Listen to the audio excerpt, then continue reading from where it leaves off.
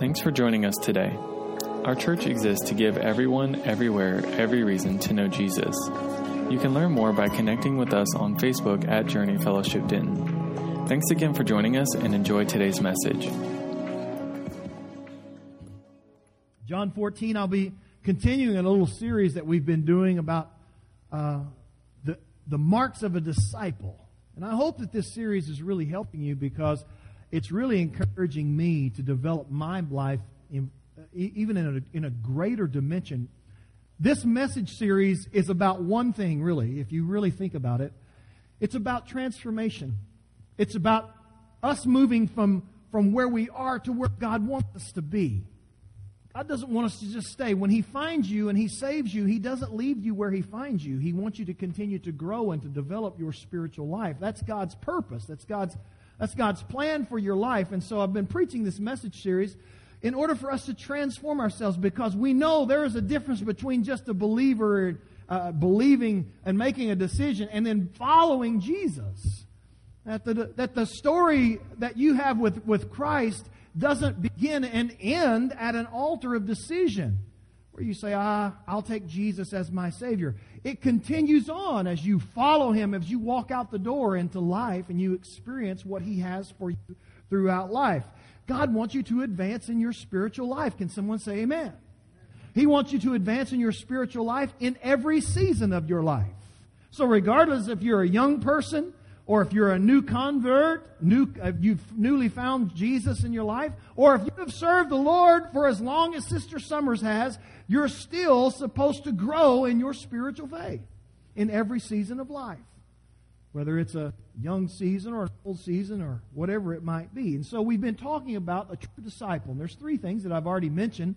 A true disciple has an incredible passion for Jesus. Passionately committed to Jesus Christ. It's the old song we used to sing, I have decided to follow Jesus, no turning back, no turning back. How many of you remember that song? I've decided. It is a decision that's made, and you don't go back and revisit that decision. You see, that's what I think a lot of people do, is they make a decision for Christ, and when things start happening in their life that doesn't seem to work out, they go back and revisit that decision. Chase, that's not the way to do it. We don't revisit that decision. I have decided. That's it. The decision has been made. No going back. We have crossed the river Rubicon. We have burned the ships in the harbor. We will not retreat. We have decided to follow Jesus. And that passion continues on throughout your life. And then you have an uncommon love for other people. Just down the row right now, look at all these people. Look at how many varieties of people are in this room. Man, there's some incredible people in this room.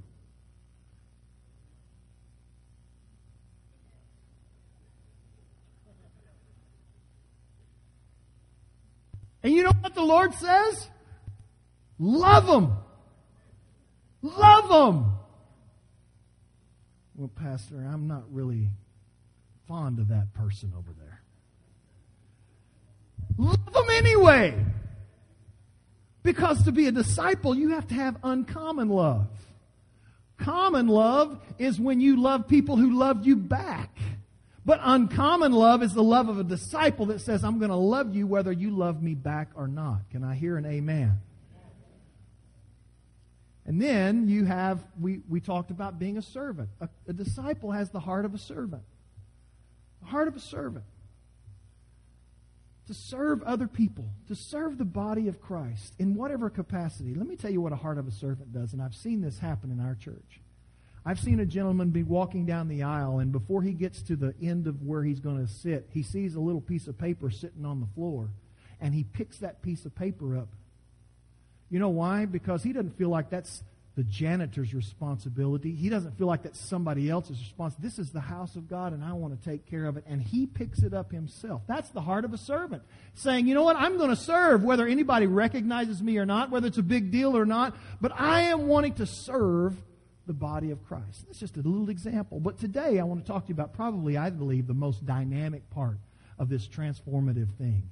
And that is learning to be sensitive to the Holy Spirit.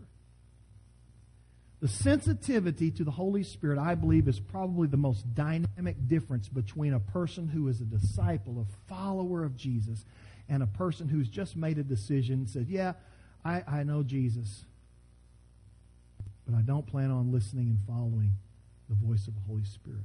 I believe this is the most transformative part of all the 10 aspects, because the work of the Holy Spirit in your life is the most dynamic thing that you can ever see as a Christian believer and as a follower of Jesus.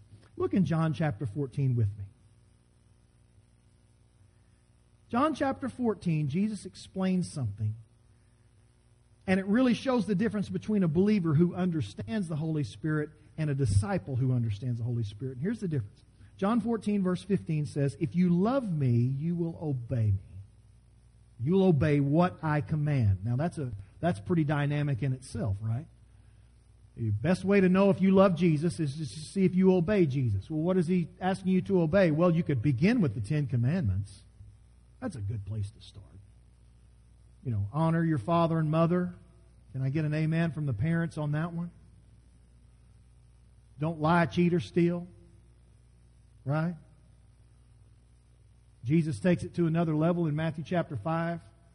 He says, hey, you know, you don't kill people, but you can hate them, and that's the same.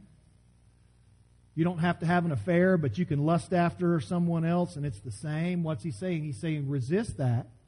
Obey my word. But He goes on, and here's the thing. He doesn't leave us to our own willpower. Aren't you thankful for that? Jesus didn't say, if you love me, then you must obey me. And I hope you've got the guts and the sand in your pants to be able to follow me the rest of your life. Because it's going to take some guts. It's going to take some determination and some grit. Lots of grit. If you're going to serve Jesus. What's He say? Look at verse 16. And I will ask the Father. You've committed to obey you. You love Him. I will ask the Father, and He will give you another counselor to be with you forever. He is the Spirit of truth. The Holy Spirit. And the world cannot accept Him because it neither sees Him nor knows Him. That's why the Holy Spirit is so difficult to explain to people, because they want to know only through the eyes or the handshake or whatever it might be. They want to know the Lord by just their own senses. But what the Scripture tells us is that the world cannot accept Him. But those who follow Jesus, they can accept Him. You know Him if you follow Him. Look at the last part. For He lives with you. And beyond that, He will be in you. Lord, I just pray You would take my words this morning, that You would use them, Lord God, as just like a table, Lord, set before You. Lord, I pray that You would help me to spread the meal before our people today, or that they might be able to eat and take away, Lord, from this word, Lord God, what they need in their hearts. Let Your truth become clear and evident, Lord, to all of us. In Jesus' name, amen. This was a radical statement that Jesus made.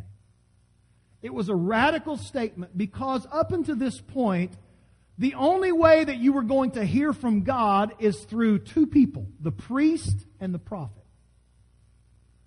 All the way through to Jesus' time until He ascended into heaven and the Holy Spirit came on the day of Pentecost, the way that people heard from God is they would have to go to the priest. And the priest would either offer an offering for them, or he would give them counsel. Or the uninvited guest, the prophet, would show up and he would deliver a message, whether you liked it or not. Most of the prophets didn't have this encouraging word. They called people onto the carpet. And they told them, hey, this is what God is about to do. Ready or not, like it or not, God is about to work. This is the word of the Lord. And so the people were stuck between these two, the priest and the prophet. But what Jesus does is He brings this reality to truth that the people, it was radical for them to hear. That the Holy Spirit, the Spirit of truth, the Spirit of God was not just going to rest in the tabernacle or in the temple, but the Spirit of God was going to be with all of you, and He was going to not just be with you, but He was going to be and live in you. Radical statement A radical thought that the Holy Spirit, that the revelation and the understanding of God would reside inside of a believer, a follower. That was an incredible, incredible statement. Because Jesus knew that He knew that the Spirit of God would become soon your best friend. If He lived with you and was in you, He would become your best friend. Now, a lot of us have had best friends, or we have best friends. You like those best friends because they'll tell you the truth if you want to hear it or not, right? You enjoy being with them. You like being in their presence. You connect to them rather than other people on a different level. And that's what the Holy Spirit does. We connect to God on a different level. He tells us things that we need to hear regardless of whether we want to hear them or not. He guides us. He connects to us. He's always present with us. He becomes something that a pregnant woman really understands. You say, what? Aubrey standing up here, she bought her dress with that lump in it, by the way. She can tell you where to get it.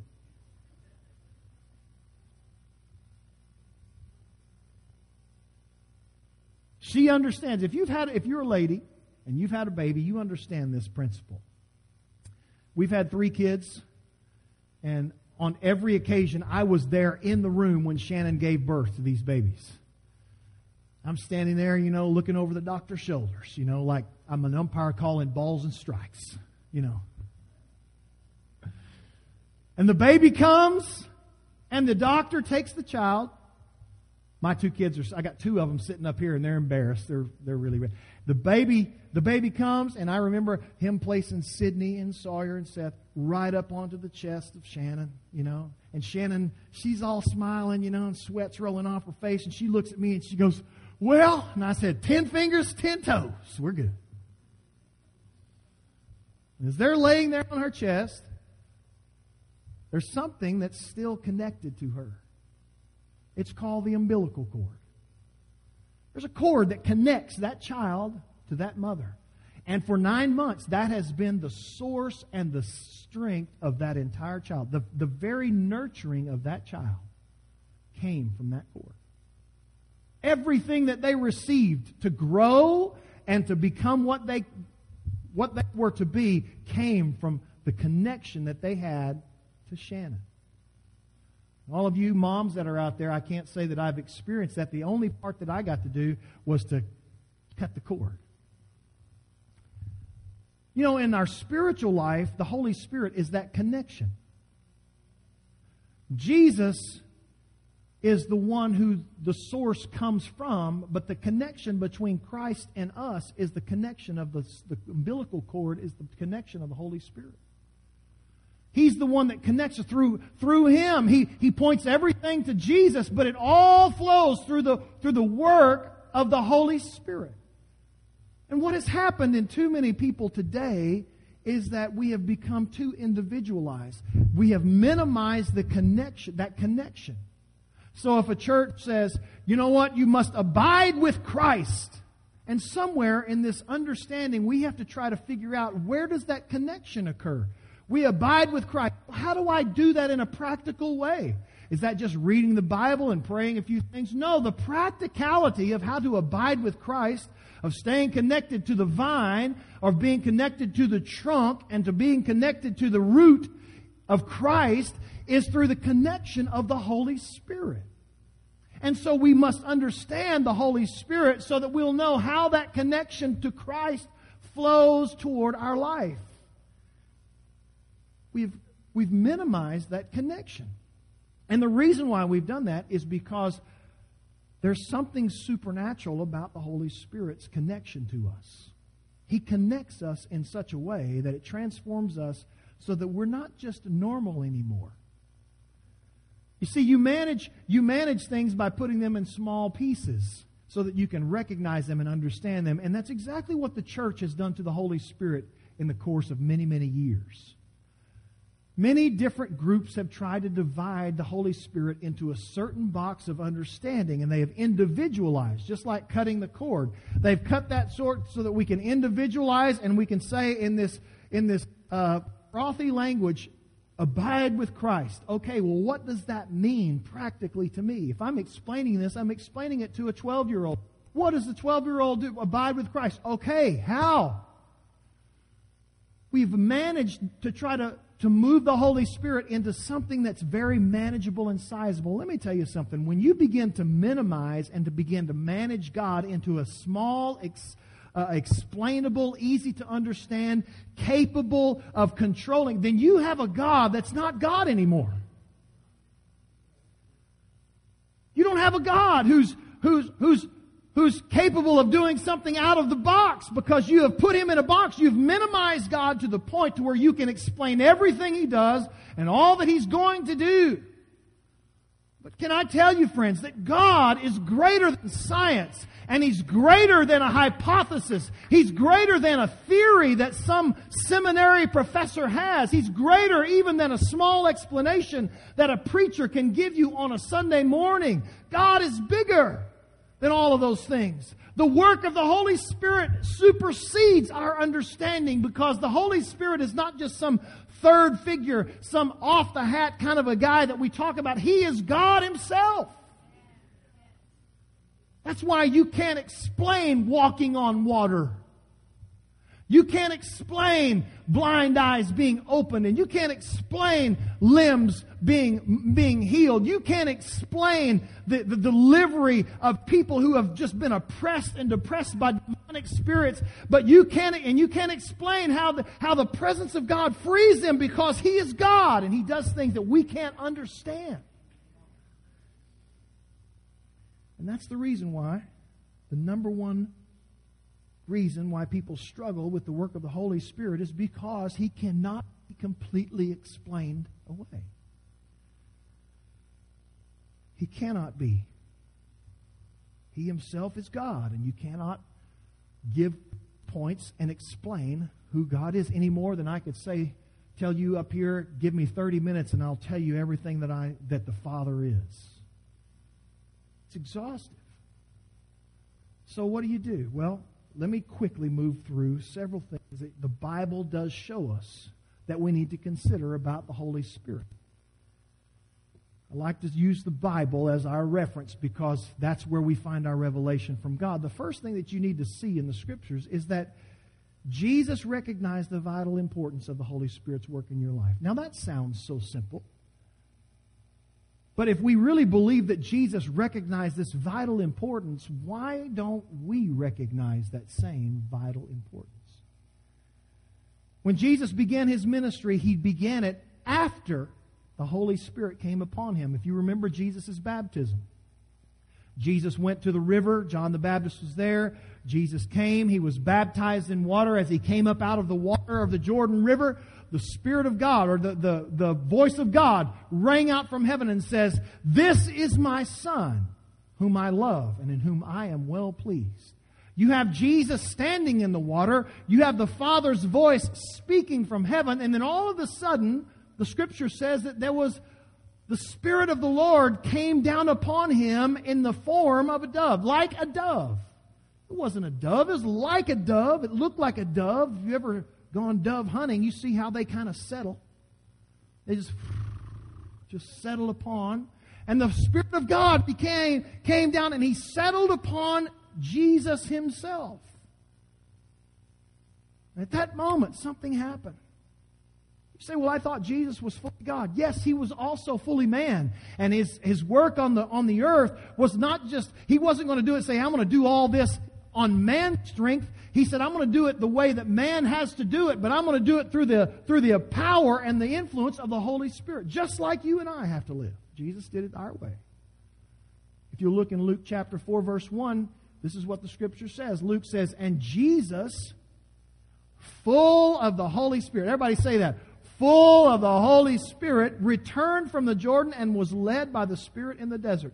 After the Holy Spirit settled upon Him was the sign that Jesus was filled with the Holy Spirit. That word filled is pleiros. It's the Greek word pleiros, which means that it is a quantity of space that is completely occupied.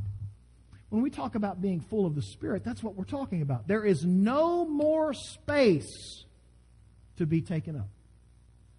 You are completely full.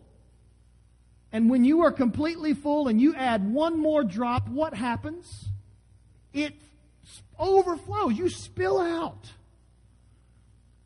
The capacity of your spiritual life has a limit. And as that limit is reached, what happens is it begins to overflow. And Jesus recognized this because He didn't begin His ministry until the Spirit was overflowing from His life. So it wasn't just Jesus using a few words and telling a few stories. It was the words that Jesus spoke that were anointed and touched by the Holy Spirit that entered to the hearts of everyone who heard, and it transformed their life. It took effect. It wasn't just words. It wasn't just preaching. It was effective because the Holy Spirit used those words to touch the hearts of men and women, children, overflowing. He was full of the Holy Spirit, filled with the Holy Spirit. And so after He faces down temptation, He launches His ministry. Luke 4:18 says this, "And the Spirit of the Lord," He said, "is on me, full of the Holy Spirit, because He has anointed me to preach the good news to the poor, to proclaim freedom for the prisoners, the recovery of sight to the blind, to release the oppressed. He has anointed me. He has assigned me a task. He has endued me with supernatural power." Jesus recognized the importance of the Holy Spirit's work. Here's the application for us. We have to also recognize the work of the Holy Spirit in our lives. It is vitally important. If you want God to do something great in your life, you need to be full of the Holy Spirit. Can I get an amen? Second thing that you just recognize is the Bible says that a greater sensitivity to the Holy Spirit means a greater understanding of God. It's very simple. John 14:26. Jesus goes on from our scripture we read, the beginning. "But the Counselor, the Holy Spirit, whom the Father will send in my name, will teach you all things and will remind you of everything I have said to you." He will not just teach you a few things, He'll teach you all things. You know what the Holy Spirit does in your life? He turns your life into a classroom. So that everything that you experience in your life, the good and the bad, the Holy Spirit teaches you who God is in all of those moments. I want you to think about this. Jesus said that the Holy Spirit will teach you all things. Everything that He is, He will remind you of everything that He has said. How many of you can remember everything Jesus has ever taught? Do you know the only way that you'll be reminded of those things that Jesus has spoken or said is through the work of the Holy Spirit in your life? The older I get, the less I remember. Certain things are stuck in my mind that I can't get rid of. Thank God for it. But there's some things that I just can't remember. Thanks for the encouraging word there, Troy. The Holy Spirit reminds us, but He also, the Scripture says, teaches us all things. Now think about this. Think about this. You have the one who set the world in order. He was there hovering over the waters of the beginning. Thousands and thousands of years ago. Only the Discovery Channel and the History Channel, they tried to explain all that stuff, but the Holy Spirit was there. The eyewitness was there. The Holy Spirit is the eyewitness. That the Discovery Channel and the History Channel all try to come up with these theories. The eyewitness is the Holy Spirit. He was there in the beginning. He's been through every course of history. He's been through every setting and every generation that's ever walked this earth. He knows all things. He knows not just yesterday, but He knows tomorrow. He knows what's coming down the road. He knows the politics and the geopolitical setups. He knows all of these things. And He is willing to be your teacher. The one who knows it all wants to teach you. What an opportunity for us, friends. He wants to teach us. How many of you would say, I want to be in that classroom? That is the work of the Holy Spirit. The more you understand Him, the more you understand God and His will and His work, in this world. Thirdly, is the supernatural power of God is available to those who are baptized in the Holy Spirit, full of the Holy Spirit. Let me speak to those who may not be familiarized with who the Holy Spirit is. Maybe you grew up in a church who didn't teach a lot about the Holy Spirit. Or you've just made some assumptions in your own mind that you've gained over previous churches or teachings or watching videos online. God help you. But when you study the Bible, you find three things. And I want to just real quickly, I'm going to move through this real quick. You find three baptisms in the New Testament. You have the baptism into Christ, into the body of Christ. This is what we call salvation. And in 1 Corinthians chapter 12, verse 13, Paul writes, he says, "For we were all baptized," it's that word, baptizo, we were dunked, we were taken into completely, by one Spirit into one body. What body? That's the body of Christ. You become a part of Christ. You are baptized into Christ. There's a second baptism the New Testament speaks of. It's the baptism in water. We have a tank right here. And that baptism in water, it doesn't have anything really to do with your salvation per se, but it does have everything to do with your testimony. It tells the world, I am not longer that person that used to be. I am the person who is today because of Jesus. That person is gone. It was buried in the water. But the person who was raised out of the water was raised to life in Christ. Jesus was baptized, and the Scripture says in Luke chapter 3, verse 21, it says when all the people were baptized, Jesus was baptized too. People were getting baptized because they made a confession to follow in repentance. But there was a third baptism that's spoken of in the New Testament, and it is the baptism in the Holy Spirit. This is not about salvation. It's not even about a testimony. This is about empowerment. It's about being empowered, being endued, being anointed. It's about the power of the Holy Spirit coming into contact with your physical limitations and capacities and turning you into something that you could not do and be by yourself. In Acts chapter 1, Jesus tells his disciples, verse 4, he says, "And while he was eating with them, he gave them this command, don't leave Jerusalem, but wait for the gift my Father promised, which you have heard me speak about.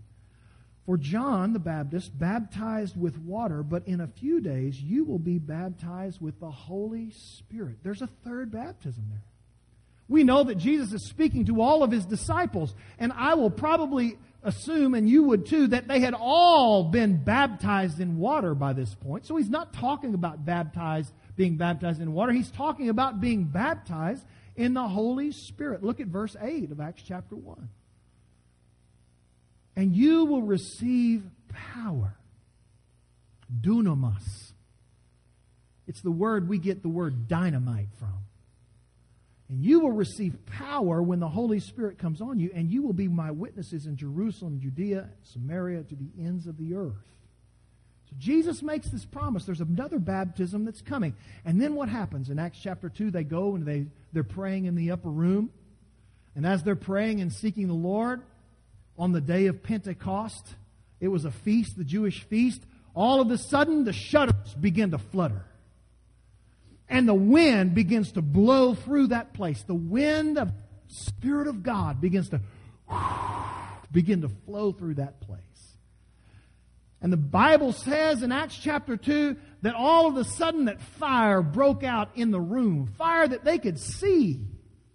If they couldn't see it, they wouldn't have called it fire. But there was just this fire that settled, this illumination, this light, these lights begin to settle upon the glow of God, the fire of God began to settle upon, and the Bible says that on each one of them, the Spirit of God began to settle upon their life. Just like as Jesus, the Spirit came in like a dove, this time He came in like fire. That's what I'm saying. You can't explain the way the Holy Spirit arrives. One moment He comes in like a dove, the next moment He comes in like a tornado and fire. We try to explain the Spirit of God away, and we say, well, this is the only way He does it. No, He is God, and He comes how He wants to come. And so the fire filled the room. And then all of a sudden, this is where people jump ship. And all of a sudden, people began to speak in languages they did not learn. The Bible calls it tongues. The Greek is glossolalia. It's the word tongue. It's a language. They began to communicate in a language they had not studied. This is where a lot of people jump ship. They're like, okay, you're one of those. Of course I am. It's in the Word of God. Why wouldn't I want to be? When I got my Bible, I didn't tear out the book of Acts and most of Paul's writings so that I could follow Jesus. I said, Lord, give me the whole Word and nothing but the whole Word. I'm not scared of what I don't understand. Because God's good and He loves me and He wants to give me the best of everything. And so these tongues, they fall upon and they begin to speak in these language. And Peter steps up and he says, hey, wait. These people aren't drunk. That's what they thought. These drunk, are they winos? It's 10 o'clock in the morning. These drunkos are speaking in crazy, they're babbling. No, Peter says, no, wait, listen. We're not all drunk. This has nothing to do with being controlled by a substance, an alcohol. This has to do with the pouring out, not of alcohol, but the pouring out of God's Spirit upon people. That the prophet Joel, if you would have read his word, he said that in the last days I will pour my Spirit out upon all flesh. Young people, old people, daughters, sons, everybody. There is no prerequisite to coming to God except to receiving this baptism except knowing Jesus as your Savior. And from that day on, the Christian church was more than just a gathering of believers who tried to remember all that Jesus had taught. You can't remember them. I don't know of anybody in the room who can quote the New Testament. But let me tell you who can. And the Holy Spirit comes that day, and He changes the Christian church from a church who's just a group of believers into an army of Spirit-empowered, supernaturally, Holy Ghost-inspired disciples of Jesus Christ.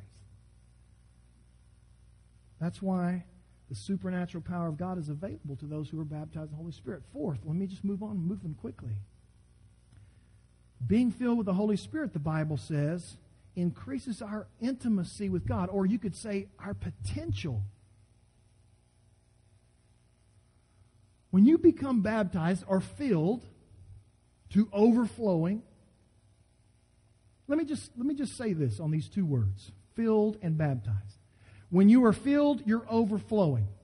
When you're baptized, you're under, okay? Are you baptized when you're up to your waist? Are you baptized when you're up to your neck? How do you know when you're baptized? When you're under. It's the same difference, just two different ways of looking at it. Either you're flowing out or you're completely under. But either way, it's completely done. There's no extra space. So he says that they were baptized when you're baptized in the Holy Spirit, it increases your intimacy, your potential with God. You become a Jesus man, a Jesus woman. You're anointed to go and to do good. And you're empowered to do so. Look at John 14:12. He says this, I tell you the truth, anyone who has faith in me will do what I have been doing. That means what Jesus did and everything that He did, He wants you to go do exactly that. Well, Pastor, I can't pray for the sick. I can't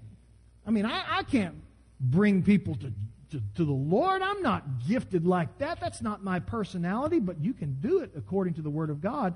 As a matter of fact, He takes it to another level. He says, He will do even greater things than these, because I am going to the Father. How is it possible for us to fulfill this verse of Scripture? It's only through the power of the Holy Spirit. That's it. Only through the power of the Holy Spirit. That sensitivity comes in the form of what I call the nudge. I've seen that while I've been preaching sometimes. When I talk about husbands and wives, and I really get on a little sticker point, kind of like a little sticker underneath the saddle blanket. And I've seen that wife do this. I'm not going to call names, but I know you know who you are.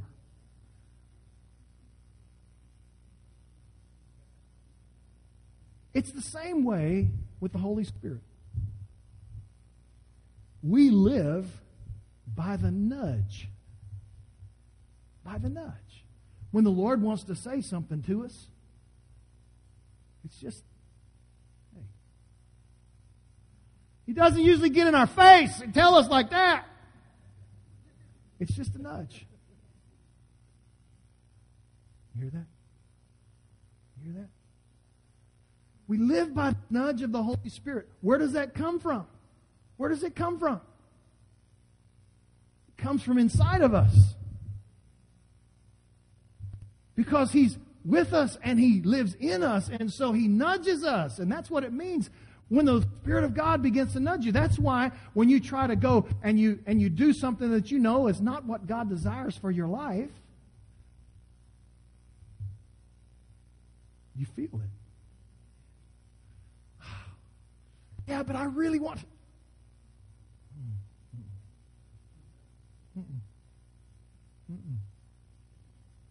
It's a nudge. He's not in your face. Would you please don't do that? He's, hey. Now he may get a little bit stronger. I mean, some of you are pretty hard-headed. You know, I mean, like, come on. Come on, thick skull. Let's go. Some of you wives are agreeing. Amen. Amen. That's amen.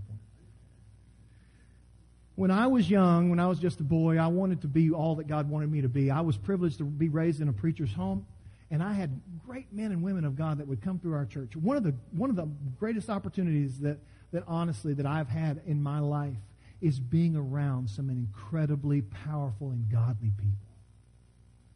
Sitting at the table with missionaries that are in the halls of fame. If not in earth, they will be in heaven. Sitting around with evangelists, great men of God. I remember having multiple dinners and occasions as a boy with R.W. Shambach. Anybody know who that is? Sitting, listening to that man. I was scared to even eat my lunch. I was scared, if he even called me out, do something like it. It was just incredible. Just being around men of God. And as a young boy, I said, God, I want to be just like these people. I want to be like them. I want you to work in my life in the same way. And as I was praying that prayer, I said, God, I want to be just exactly what you want me to be. I want to be filled with your power. One night, in a Sunday night service, as I was just kneeling, seeking more of the Lord, all of a sudden, I'll never forget it. Mom was on this side. She was playing the organ, and I was at a little altar right there, right not too far from her. We had an evangelist that was there. And I was just praying in the altar. And as I began to pray that prayer, Lord, I want you to just use me. I want you to make me more of what the potential that there is in my life. Lord, I want you to exhaust that potential. All of a sudden, as I'm praying that prayer, a new language began to come out of my mouth. I was scared at first. I didn't know what I was saying. Now, I had heard people do this before.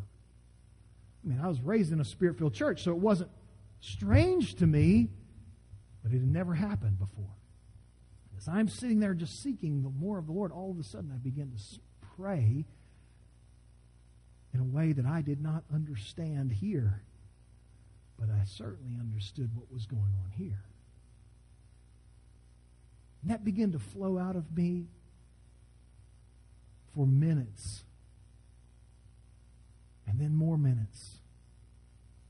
And I think I spent about a half an hour sitting at that altar, just praying to God in a language that I didn't know. And it was so charging. What I didn't realize is 1 Corinthians 14 says when you speak or you pray in a tongue, you edify yourself. What I didn't realize God was doing was the Holy Spirit was praying through me. That umbilical cord was attached and I was directly connected. It was the red line to the main office in heaven. And I was connected. And what was happening is it wasn't a one-way call. I wasn't just praying in the Spirit so God could hear me declare the wonderful work, His wonderful works, as in Acts chapter 2. The line had another direction. It was flowing toward me. And the Spirit of God was edifying myself. I was growing without me knowing. That's pretty good. Write that down. Growing without me knowing. That's pretty good. When you pray in the Spirit, you grow without knowing it because you are edifying yourself. 1 Corinthians chapter 14 tells us that. I found myself from that day on being more sensitive to the Holy Spirit. I found myself being more used by God. More divine appointments began to occur in my life. I'd walk into a situation where someone needed me to talk to them about Jesus and they were open to it. And I had the guts to do it. I walked into situations where somebody needed prayer, and I'm talking about I was young. I was just a boy in elementary school where people would need prayer, or kids that I knew on the playground wanted prayer or needed prayer. They needed prayer. And I would pray for them right there on the school playground. Talk about courage I didn't have. It was the Holy Spirit that came over me. And that's the same church. That's the kind of church that this is. Friends, I don't apologize for Journey Fellowship being a church that is Spirit-filled. We believe in the power of the Holy Spirit. We believe in the work and the baptism of the Holy Spirit because it's scriptural. We believe in the supernatural power of God. Here's the reason why. I've seen God do too many things for me not to believe it. I'm ruined. I'm ruined. I've seen lame people walk. I've seen masses fall off of people's necks. I've seen dead men raised from back to life. I have seen it, so I am completely ruined. It's too late for me to believe that we don't have a supernatural God that through the work of the Holy Spirit can do anything. It's too late for me. Maybe you're still struggling with that. I just know that stuff is unexplained. I can't wrap my mind around it. Exactly. He's God. Man, that's an easy explanation. He's God. That increases your spiritual authority. When you're filled with the Spirit, it increases your spiritual authority. This wasn't in your notes, but I'll just tell you something. We are in a spiritual war now, I believe, more than any other time. In my life, you feel it when you wake up. You're in a battle, and you can't wonder. You can't figure out if you're a believer, you're a follower of Jesus. You wake up and you just have feelings that you shouldn't have. I'm not talking about bad feelings. I'm talking about challenging feelings. The reason why is because there is an elevated presence of demonic forces coming against you in these days. We live in the last, not just the last days, but the last hours or the last minutes of the last days. We are being faced by demonic opposition on every front in your life. From your family, to your kids, to your personal lives, to your careers, to whatever it might be in our nation. There is a spiritual battle engaging right now as we sit in this church to overrun our nation. You can either run out on that battlefield with a Nerf gun, or you can walk out on that battlefield with a ballistic missile in a tank. You see, a believer is content to allow the spirits of darkness and demonic influence to win the day. These are the believers. They get repeated into this cycle they just can't get free of over and over and again. They just keep saying, oh man, I wish I could get free of this. I want to follow Jesus. I wish I could get free of this. That's what a believer does. They lose the battle. They lose on a daily basis. But you know what a disciple does? A disciple knows that the Lord wants us to take the fight to the enemy instead of getting rolled all the time. And to cast out the devils that seek to destroy us and our lives and our families, to stand against the spiritual opposition and to live free from bondages and from addictions that hold God's people back. That's the spiritual power that there is. It's the spiritual authority. So those are what the Bible says, and I'm going to wrap up in the next 5 minutes with just 3 practical things that a disciple, the Holy Spirit, works in the life of a disciple. First of all, is He reveals the will of God. It's the number one question people ask when they come to know the Lord. I want to know, what's God's will for my life? The best way to know God's will for your life is to let the Holy Spirit fill you full so that there's no room for any other question. When I was finishing high school, I've told this story before, I had already made plans, preparing for the University of Oklahoma to go to medical school, the whole 9 yards. That was my plan. I was already enrolled, had all these connections, I'd already visited with all of the big wigs and big shots up there.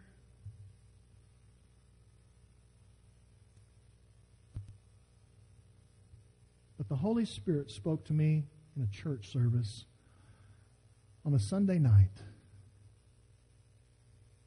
And He changed my life and the course and the direction of my life. And I understood what God's will was. You see, the difference between a believer and a disciple is that a believer will say, God, I've made a choice. I've made a decision. Now I'm asking you to bless this decision. And if I get myself into a tight spot, or if I find myself in the weeds, Lord, would you bail me out because I made this decision?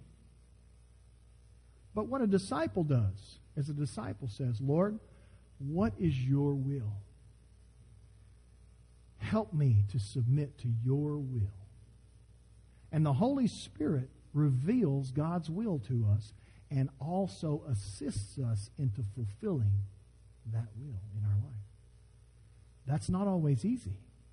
To say that I got up and it was a piece of cake. I wrestled with the Lord. And whenever you've wrestled with the Lord, you do end up with a limp. You know that somebody's been with God when they walk around with a limp. It may not be physical on the outside, but you can tell it by their life on the inside. The Holy Spirit reveals to us His will. Now, God didn't show me everything that was in store for me. He didn't show me that I'd come to Denton, Texas and plant a church. He didn't teach me that. You know why? Because I did not have the capacity at that moment to understand all that God has for me.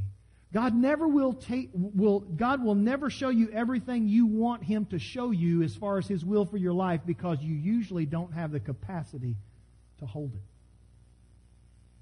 So what happened is I had to be continually edifying myself. Remember I told you in every spiritual life there is a limit to how much you can hold. Here's the thing. The longer that you allow the Holy Spirit to fill your life, the more edifying you become, you expand the container. Now some of you are going to expand the container at lunch today, but that's not what I'm talking about.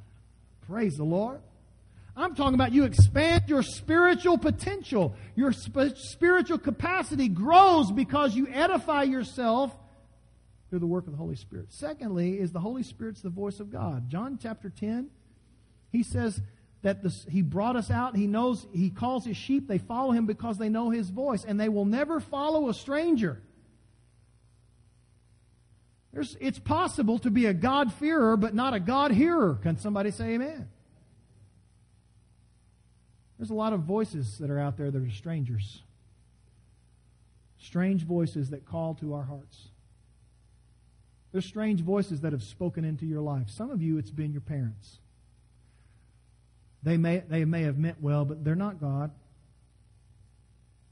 They may not have even known God, and they spoke things over your life. They told you that you wouldn't amount to anything, or that you weren't worth much, or you'll never be anything in life. That's the voice of a stranger.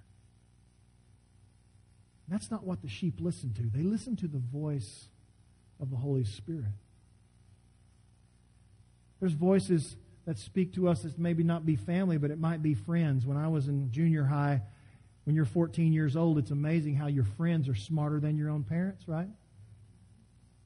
You listen to your friends, and they tell you things. Let me tell you something. Most of the time, that's the voice of a stranger. The voice of a stranger is that education, that college class that uses human reasoning to try to wipe away the power of God. It's the culture. The voice of a stranger is the voice that our culture preaches to us.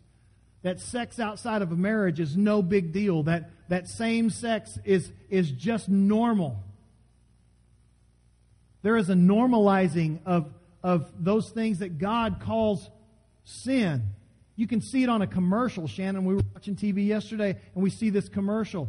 And the whole commercial is filled with the normalization of homosexuality. You can see it. They're selling like a drug or something. And she was like, "Do you see this commercial?" I said, "Yeah." Because that's just normal. That is the voice, my friends, of a stranger. That's not the voice of a shepherd. The voice of circumstances in your life. You'll hear that voice that'll say, "Oh, God's forsaken you. He doesn't care about you. See, I told you that wasn't going to work." You have financial voices that'll speak, say, just go after the goods, just be materialistic. The voice of the enemy will come to you, and he will tell you that your marriage is not worth holding on to. That's the voice of a stranger. He'll say, "You know what? God wants you to be happy, and you can't be happy in this relationship. You need to get out of it. Find somebody that makes you happy." That's the voice of a stranger, not the shepherd. The Holy Spirit is the voice of God. And He is the power of God. Daniel, would you come? Paul says in 1 Corinthians 2, he says, "Look, I didn't come to you with a bunch of words. I didn't come to you with persuasive words and wise sayings. I came to you with the power of God." He says, with the demonstration of the Spirit's power. There's a lot of persuasive words in our world today that every disciple needs to be wary of. Human wisdom that's propagated from the pulpits all over our country. It's pop psychology with 3 points, with a spiritual spin, but it has no power to affect change in a person's life. That only occurs through the power of God.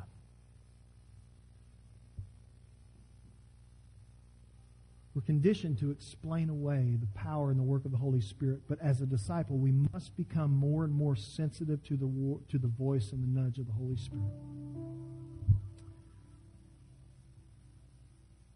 The question is not if there's a powerful anointing and baptism of the Holy Spirit. The question is will you believe it for yourself? That's the real question. In the New Testament, there are 2 ways which people receive the baptism of the Holy Spirit. One is through the laying on of hands. That occurred when the disciples went to the house of Cornelius. That happened. But there's a second way people receive the baptism, and that is by waiting and praying. And you see that in Acts chapter 2.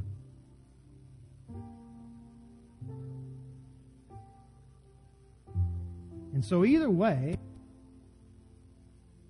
the one requirement of both of those methods of baptism is that a follower of Jesus just needs to have hunger and thirst.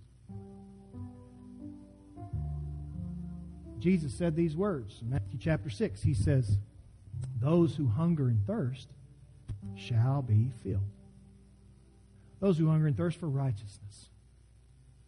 You're going to receive a filling that's going to overflow in your life. A disciple is sensitive to the Holy Spirit. I'd like for you to bow your heads with me this morning. I want to pray over you. Many of you have heard me this morning, and you're at a stalemate in your spiritual life. You really are. You may have been there for a while, but you've finally come to the realization that I've not grown very much recently. It may be because your capacity to grow has not grown. You don't have the capacity to grow. And so what you need is the Holy Spirit to come in to fill every part of your life. Not holding things back. Not saying, "Lord, I'll give you this, but I won't give you that."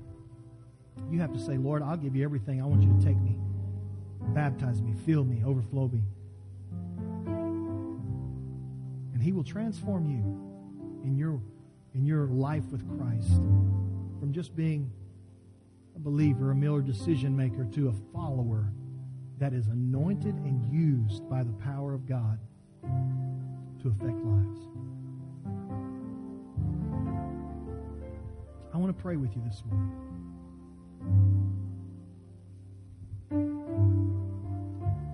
And if you're here this morning and you say, Pastor, I want to increase my capacity. I am a Spirit-filled believer. I've been baptized in the Holy Spirit.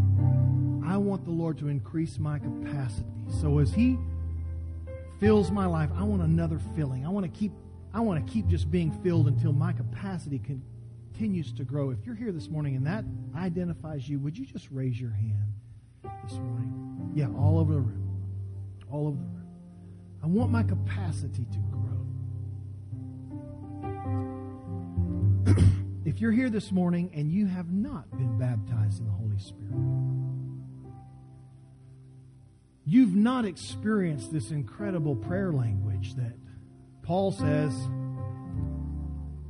in Romans 8:26, that when we don't know what to pray, He prays for us in groanings that cannot be understood.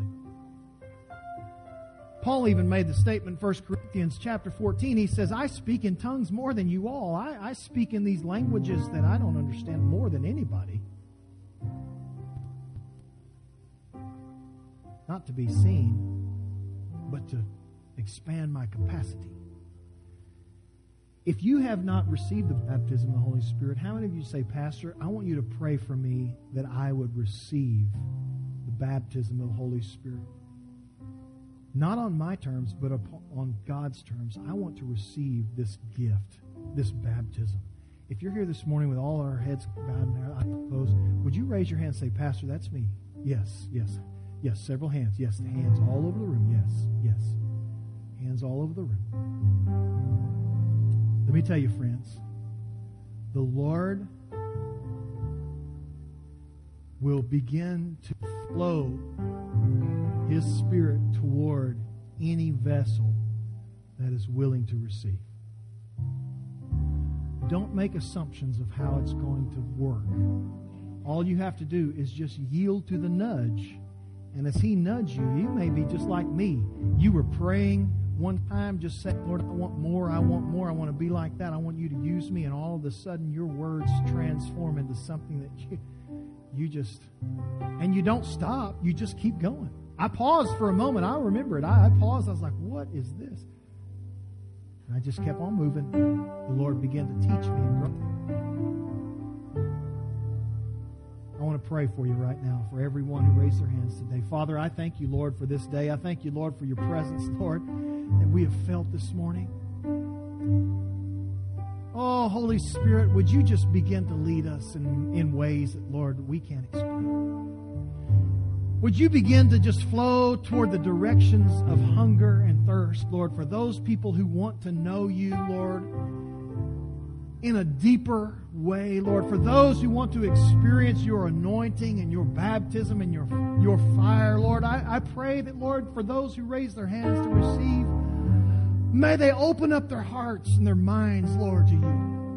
May they, Lord, be filled to overflowing and overflow upon them, Lord God, so that their life becomes dynamic. Their spiritual life becomes, Lord, more than just a routine, but it becomes fiery, Lord. It becomes, Lord, intense and intimate, Lord, in such a way they've never experienced before. I pray, oh God, for those, Lord God, who have been filled, Lord. I pray, God, for greater capacity. We need men and women in this day, Lord, who are expanding, Lord God, the capacity, Lord, for the potential of heaven to flow through them. Lord, increase the diameter, Lord, of that cord, Lord, that connects them to Christ so that they may be blessings and resources, Lord, that flow through them, Lord, to touch the world around them. Lord, I praise you and I thank you, Lord, for hungry hearts. That's the first step, Lord, to a great outpouring of your Spirit. Thanks for listening to this message. If you were blessed by this ministry, we want to encourage you to share it. And if you don't have a church home, come join us any Sunday at 10:30.